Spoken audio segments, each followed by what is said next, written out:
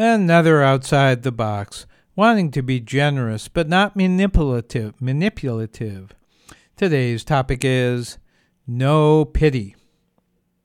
Do you give to charity? Recent campaigns have emphasized solidarity, not charity, or change, not charity. That's because more people are recognizing the problems, the unintended consequences of giving to charity. What are those problems? Charity can be disempowering and shaming for the recipient and offer a feeling of superiority to the giver. If people get charity constantly, they can become a permanent underclass, disrespected, pitied, and given little or no opportunity to control their own lives. It's like pet dogs. They wait for a human to let them out or feed them, rather than being able to do for themselves. Giving and receiving is not an equal relationship. It sometimes borders on control and domination. Therefore, charity is like taking drugs. It can alleviate the pain, but there has to be something to bring a person back to health.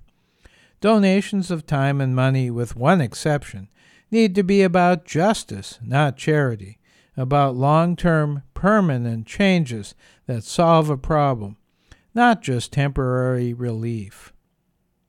The one exception is emergencies, like a flood or hurricane.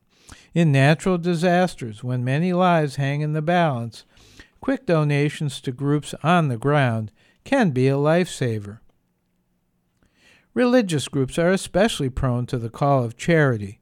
They want to be of service to others as a way to follow their faith.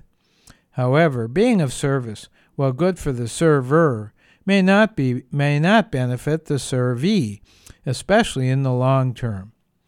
Charity becomes an act of self-interest rather than one of selflessness. It's all about the giver and that person achieving points in the struggle to reach heaven or nirvana. Robert Lupton, author of the book Toxic Charity, described a 6-point oath for compassionate service as a guide to religious people who want to help others through so-called charity. Lupton's 6 points are: 1. Don't do for others what they can do for themselves. 2.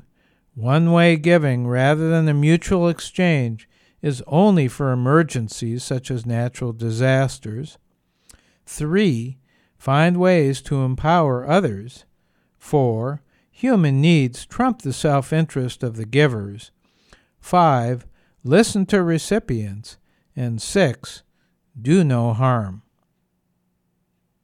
Despite the billions in charity given by individuals and governments to fight poverty in the past 40 years, the percentage of people living in poverty in the U.S. has actually risen by 2 to 3 percentage points. If that isn't a reason to re-examine charity giving as a way to reduce poverty, I don't know what is. Charity has become a huge industry in this country, but it is starting to have its critics.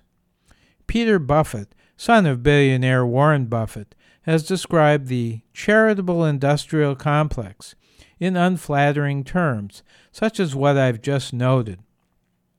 When there's a crisis, it's important to quote-unquote do something, but what you do can make things better or worse.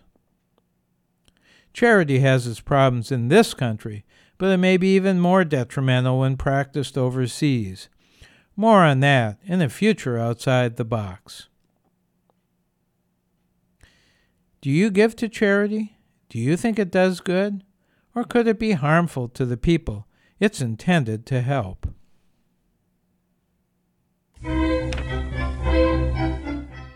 I'm Larry Dansinger, trying not to give to charity, only for solidarity and change.